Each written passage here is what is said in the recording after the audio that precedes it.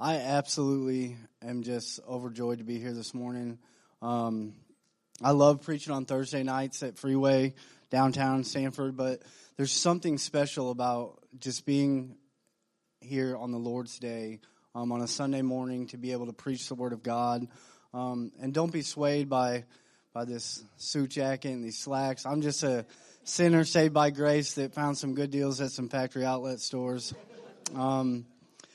My wife and I, like I said, are overjoyed that we get to be here with you guys this morning and share what the Lord's doing in our lives and in our ministry. But before I jump into the preaching of God's Word, I want to thank you guys, everybody here, for your faithfulness to the Lord, just for being willing to partner with us. And because if it wasn't for churches like you guys, if it wasn't for the strength of the Lord and God leading you guys to help us, then our ministry wouldn't be possible. And so thank you so much for all that you guys do for us, with your prayers, with the finances, with your support, just everything you guys do for us. Thank you so much for that. My wife and I are right now in a season of continual growth. We've been uncomfortable since we've been to Florida. There hasn't been a day gone by that we have got to sit back and just be comfortable. So if it was not, like I said, for the strength of the Lord and you guys' support, we wouldn't be here. For those of you that still don't know who I am, my name's Traie Odom. I'm the director of Freeway Sanford. I want to give you just a quick little, what is Freeway? So we, of course, have a Thursday night outreach every Thursday downtown Sanford, and we minister to the hard to reach, the people that most would say in society that are too far gone for help. Those are the people that we're ministering to, but there's people there that aren't like that. There are people there that are transformed, like my wife said, that have an awesome testimony of God's grace. But Freeway is so much more than just a Thursday night service. We also have a 1-year-long discipleship program where we can have men and women, separate houses, of course, come in and they live there for a year. They surrender a year of their lives to the Lord and then to the program, and they follow our rules. And it's a spiritual boot camp. It's not an easy program. I went through it. Brett is here with us this morning. Brett graduated from the program in Missouri, and he flew down here. He's given back to his ministry, and he's committed another year of his life to be our house leader here in Sanford, to raise more men up and to disciple them and just relieve a little bit of burden for myself. So, we have a 1-year-long residential program, and we get people that come in and out of jails and people that are coming out of rehabs, people that are homeless, people that are strung out on drugs, and we get to show them, hey, there's hope outside of a needle in your arm. There's hope outside of a bottom of a bottle. And so that's kind of what Freeway is. So long story short, I was in jail 3 years ago, 3.5 years ago, facing 70 years in prison. That's 70.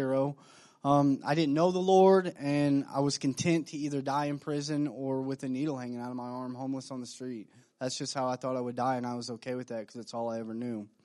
It took God, like my wife said, with her bringing me to a very low place in my life in order to break me and for me to cry out to Him. But this morning, I want to talk to you about another man who was brought to a very low place in his life and how that man reacted apart from the way that I reacted.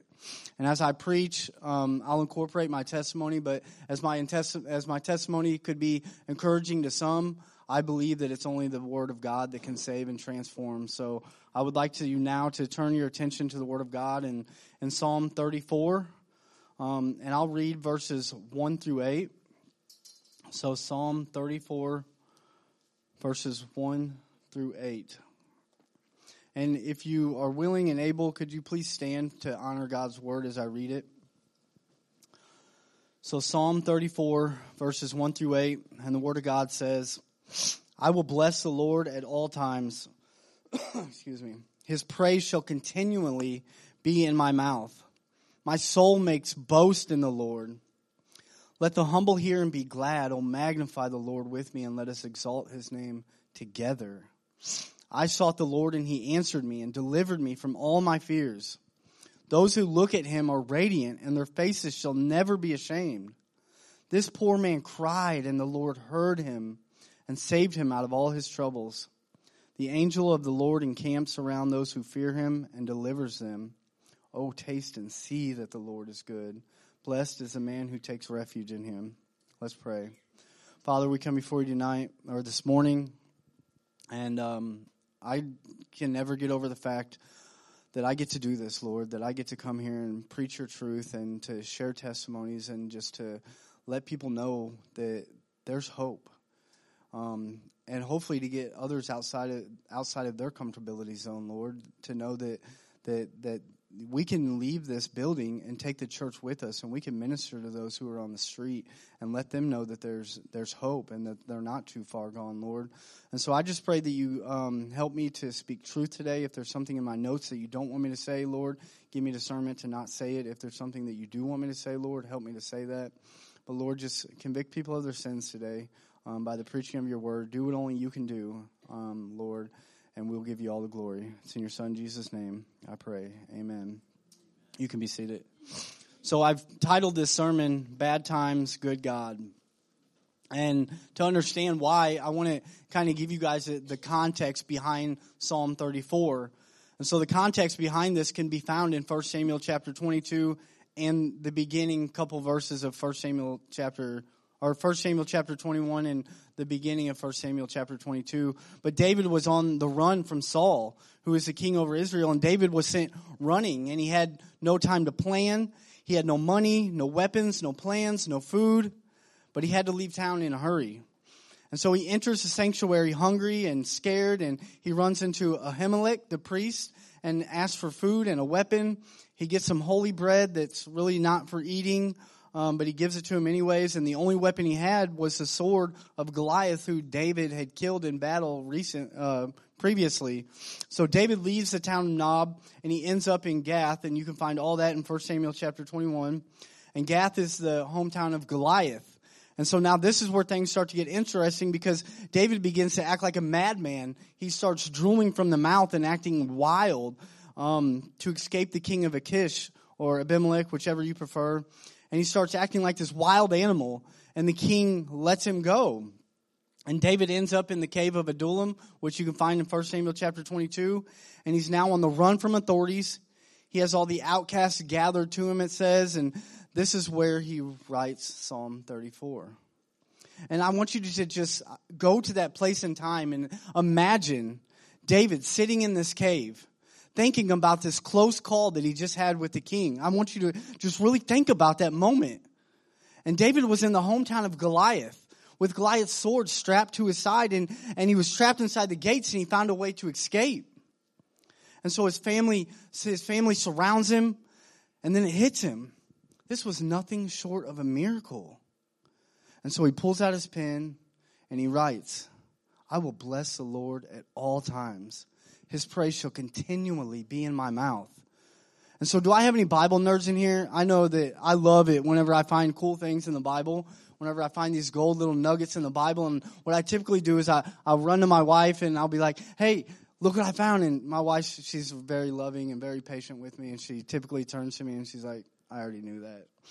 But anyways, for my Bible nerds in here, I thought this was super cool when I found this. But did you know that Psalm 34 is actually an acrostic psalm? And what that means is that each verse in the psalm begins with a successive letter of the Hebrew alphabet. And so if it was like the English alphabet, the first verse would start with A, the second one B, the third one C. And so David wrote this psalm in this order for a reason. But why would he do that? Why would David do that? Because David wanted to remember this time in his life that God saved him. David wanted to remember this low place that God had rescued him from. This is a psalm of praise, a psalm of deliverance. David stops in the middle of his crazy situation and writes a psalm of praise. I remember growing up in my unsaved and worldview thinking, I had a lot to complain about. And so what did I do? I complained a lot. When I was 9 years old, I was suspended from school for getting into a fight. And I went home and I told my parents that I was suspended from school for 3 days, so my dad beat me. And my dad beat me so bad that I had whelps from the back of my legs all the way up to my shoulder blades. And I grew up my whole life, from the time that he started whooping us like that, till I was 9 years old, thinking that this was normal. Until I went to school 3 days later after being not suspended anymore, and the teachers found out that I was spanked, and they took me to the nurse's office, and they stripped me out and seen that I had all these whelps up and down my back. And they told me, this is not normal. And so they took me to foster care, and for 20 years I complained about this. I complained and I complained and I complained for 20 years. I complained about this thing. And I use it as a reason to rebel against all authority in my life because of what my mom and dad did to me. And what it cost me was 11 felonies in the end. But David's on the run and he's lost everything. He has nobody and he's scared. And instead of complaining, in verse 2, he says, my soul makes its boast in the Lord. Let the humble hear and be glad. And so I want to ask you this morning, I like asking questions. How many of you ever been to a low place in your life? A place where you thought that life was just over. A time in your life where it just got real and scary. Maybe it was a financial crisis, maybe a miscarriage, maybe you lost your mom or your dad or your job, and a time in your life where you just didn't think tomorrow was possible. John Calvin said the term soul in verse 2 signifies not the vital spirit, but the seat of the affections, as if David said, I shall always have ground for boasting with my whole heart in God alone, so that I shall never suffer to fall into the forgetfulness of so great a deliverance. David was praising God in the middle of this hectic situation. He says, I will bless the Lord. My soul makes its boast in the Lord. Oh, magnify the Lord. Some of you in this room, I believe, need to remember where God has brought you from. My pastor back home says that some people, they get so comfortable in their Christianity that they end up with spiritual amnesia and they forget where they've come from. You act like you forgot what God has brought you from. And so when is the last time that you've stopped and you've just given God praise? When's the last time that you've testified of the goodness of God and where He's brought you from? If it wasn't for the low places in my life, then I wouldn't be standing here today. By the grace of God, I'm able to stand here today and testify because of my low places in life. And so I beg you tonight, or this morning, brothers and sisters, don't forget where God has brought you from. Verse 3 says, oh, magnify the Lord with me. Let us exalt His name together. David is inviting us to praise God with him. Because of what the Lord has brought you out of, you have reason to boast this morning. Praise God. Testify Him. Tell people when you leave here what the Lord has done for you. Don't forget where God has brought you from. This was a personal testimony of David. He was writing this so everybody could know what God has done for him. He says in verse 4, I sought the Lord and He answered me and delivered me from all my fears. After I was taken into state custody whenever I was 9 years old, I turned into a very depressed little kid. My parents ended up getting custody of me about a year later, and we moved to some little hillbilly town called Licking, Missouri, and where they literally probably counted the chickens and the goats with the population. And so after living there for about a year, my parents met some people that taught them how to cook meth. By the time I was 15, I was addicted to alcohol, weed, and meth. By the time I was 16, I was shooting meth. By the time I was 18, I had caught multiple felonies, and I was facing a life sentence for a drive-by shooting where a couple people got shot. By the time I was 20, and I had already done a year in prison, and by the time I was 30, I had caught 11 felonies and done 8 years in prison and been in and out of rehabs, jails, prisons, any kind of institution that they had in Missouri. I was there. I was affiliated with a gang, and I went to prison this last time, and I was supposed to do 8 months, but I ended up doing 3 years because I didn't want to go home. Because prison was my home then. I had this brotherhood in there. I clicked up with this gang, and so that was my home. I didn't want to go home. So I ended up doing 3 years when I was supposed to do 8 months. They had to put me in solitary confinement for the last 6 months because I couldn't stay out of trouble in prison. And so what that meant is that they put me in the cell all by myself, and I got out every 3 days for a 5-minute cold shower.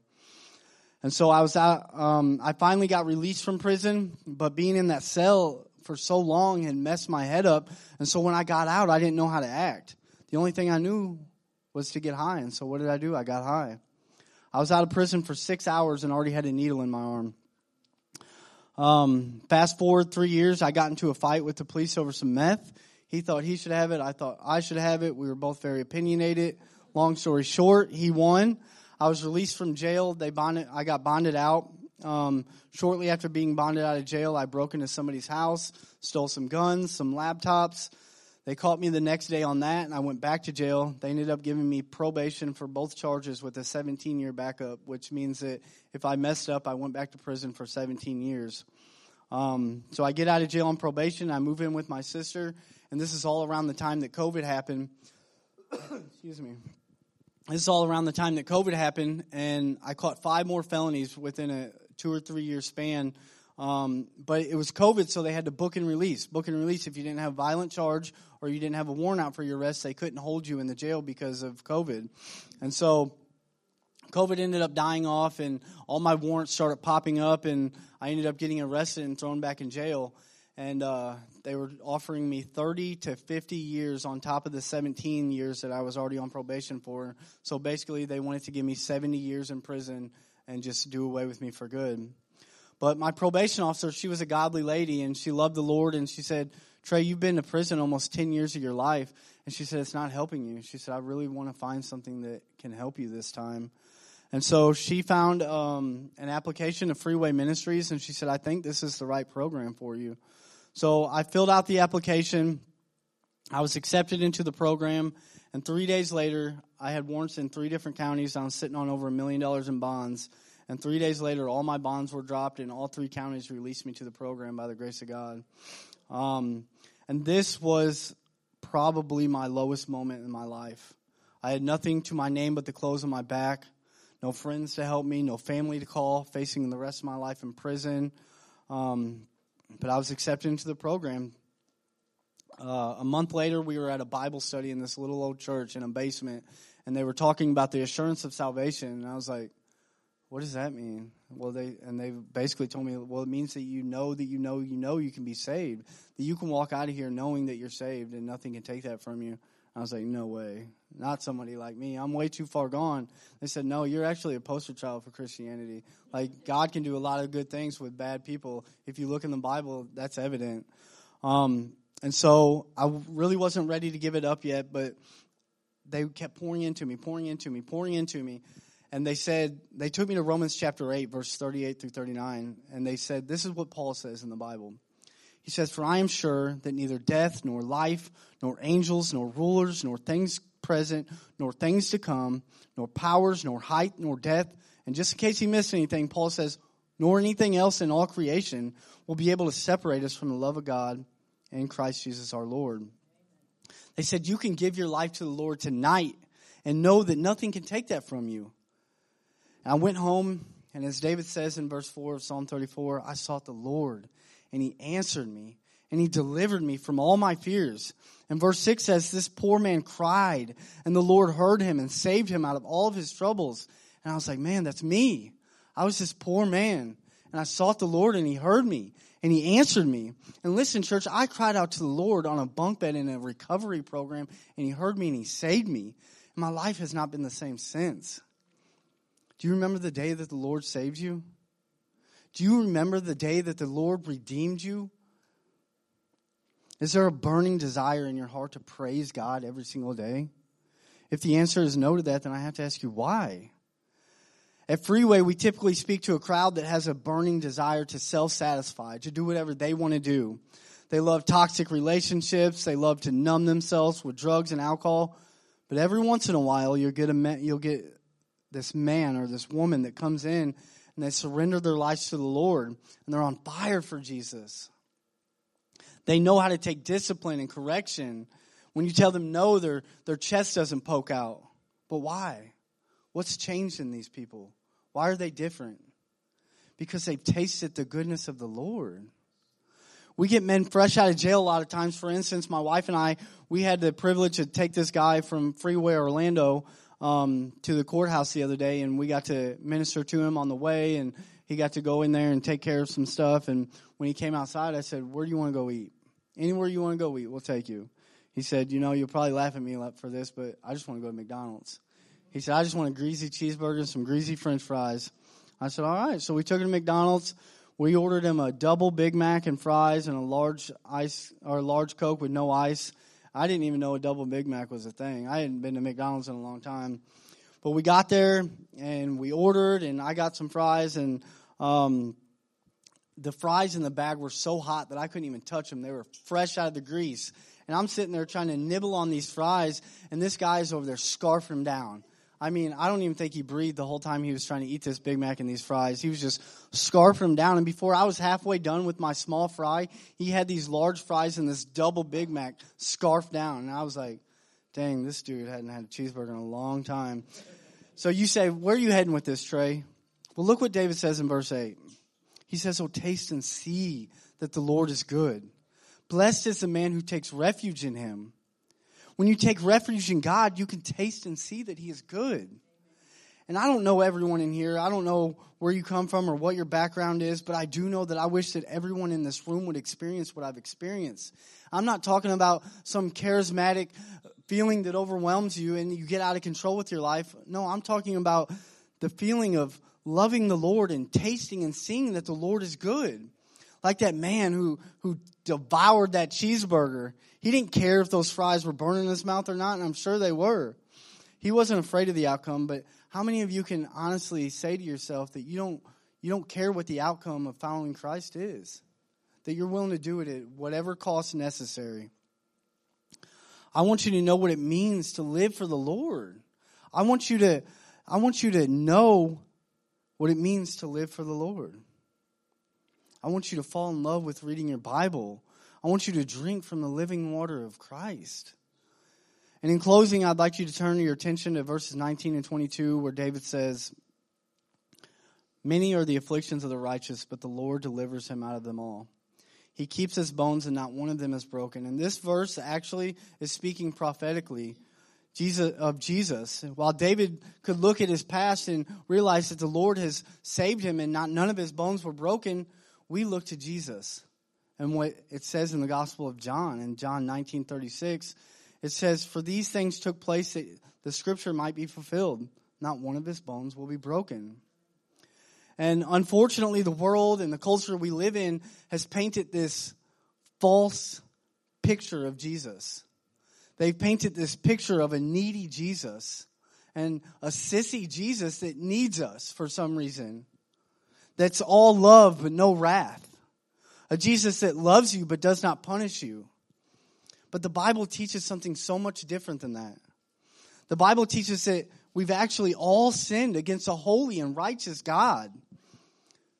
We serve a great God, the God of this universe, who gets angry and pours out his wrath. Who demonstrated his wrath when he poured it out on his son. And it amazes me, it blows my mind that this God would crush and kill his own son. But he would save us. This spotless, sinless, perfect Son of God suffered his Father's wrath so that we could be saved. He was nailed to a cross, and as David foretells, his bones were not broken. But the other side of this is that there is condemnation for those who do not receive this message. Look at verse 21. It says, affliction will slay the wicked, and those who hate the righteous will be condemned. And I don't say this to scare you into making a decision. No. That's not why I say this. I say this because the Bible says it. There's a price to pay for sin, as Paul says, the wages of sin is death. And he also says that we've all sinned. And so you can make one of two decisions here this morning. You can walk out of here knowing the truth that I've just given you, and rejecting it and being destined for hell. Or you can walk out of here this morning knowing the truth and accepting the truth and being a redeemed servant of the Lord. The Lord redeemed my life, and I'm not here to preach prosperity, because my bank account would definitely argue against that. But I just want to let you know what the Lord has done for me since I've given my life to the Lord. When I gave my life to the Lord, God placed a burden on my heart to call my parents and tell them, hey, I forgive you for what you did to me. And so it was one of the most uncomfortable conversations I've ever had to have in my entire life. And so I picked up the phone one night when I was in the freeway program back in Missouri, and I called my parents, and my mom picked up. She said, hello, and I was like, hey, is Dad around? And she said, yeah. And just to give you a little bit of context, my parents and I, we couldn't sit in the same room without telling each other we hated each other for longer than 5 minutes. We couldn't stand each other. We didn't like the presence of each other. But God placed it on my heart to call them one night and tell them, hey, I forgive you. And so I called him. She picked up, and I said, hey, is Dad around? She said, yeah, your dad's around. And I said, well, can you put it on speakerphone? I want to talk to both of you. She said, yeah. And so she put it on speakerphone, and I said, I want you both to know that I forgive you. I forgive you for what happened, and I just want to call you for the next 30 days, for the next month, and I just want to pray with you guys, and I want to share each other's burdens, and I want to know what's going on in your life, and I want to tell you what's going on in my life, and I want to get over this hump in our life. And so that's what we did. We called each other for the next 30 days, and we prayed with each other every day, and we shared burdens that we had with each other, and we just talked about life and moving forward. And like David says in verse 3 of Psalm 34, he says, oh, magnify the Lord with me, and let us exalt his name together. I graduated from the program. I met my beautiful wife one evening while I was preaching. I like to tell everybody that she was staring at me the whole time I was preaching. And she says everybody was staring at me because I was preaching. Either way, I met her that night. We were married 4 months later. Where my dad was my best man. My mom coordinated my wedding. As my favorite pastor, Arthur Goncalves, once said, worship expects company. It's contagious. When you fall in love with the Lord, you want others to know about it. And so it expects company. And so we gather with the Lord and we tell others about what he's done in our lives. So then in hopes that they can one time be able to share what the Lord's doing in their life. But listen, this morning, I don't want you to walk out of here saying, wow, what a great testimony, or wow, what a great preacher. I doubt you say that anyways. But I want you to walk out of here saying, wow, what a great God who uses us in our low places, who knows that there's nobody too far gone that can be saved. Maybe your low place is today. Maybe you're listening to the sound of my voice right now and you're in a low place. I would just encourage you to cry out to God this morning. Magnify the Lord with me. Let us exalt his name together. Father, we come before you this morning, and I thank you so much for the opportunity to come here and share our testimonies and just preach to you, or to preach to this congregation about low places in our life, and letting them know that there's still people out there that haven't heard the truth, that don't know that there's hope outside of being homeless. And Lord, as I look around, as I drive down these streets, and whether it's in Longwood or Lake Mary or Sanford or Orlando, we can see that the homeless population is rising, Lord. This world's not getting better, Lord. So we beg your return, Lord. We ask you to return. And until then, Lord, help us to preach your truth to this lost and dying world, Lord. And we will give you all the glory. It's in your Son, Jesus' name we pray. Amen.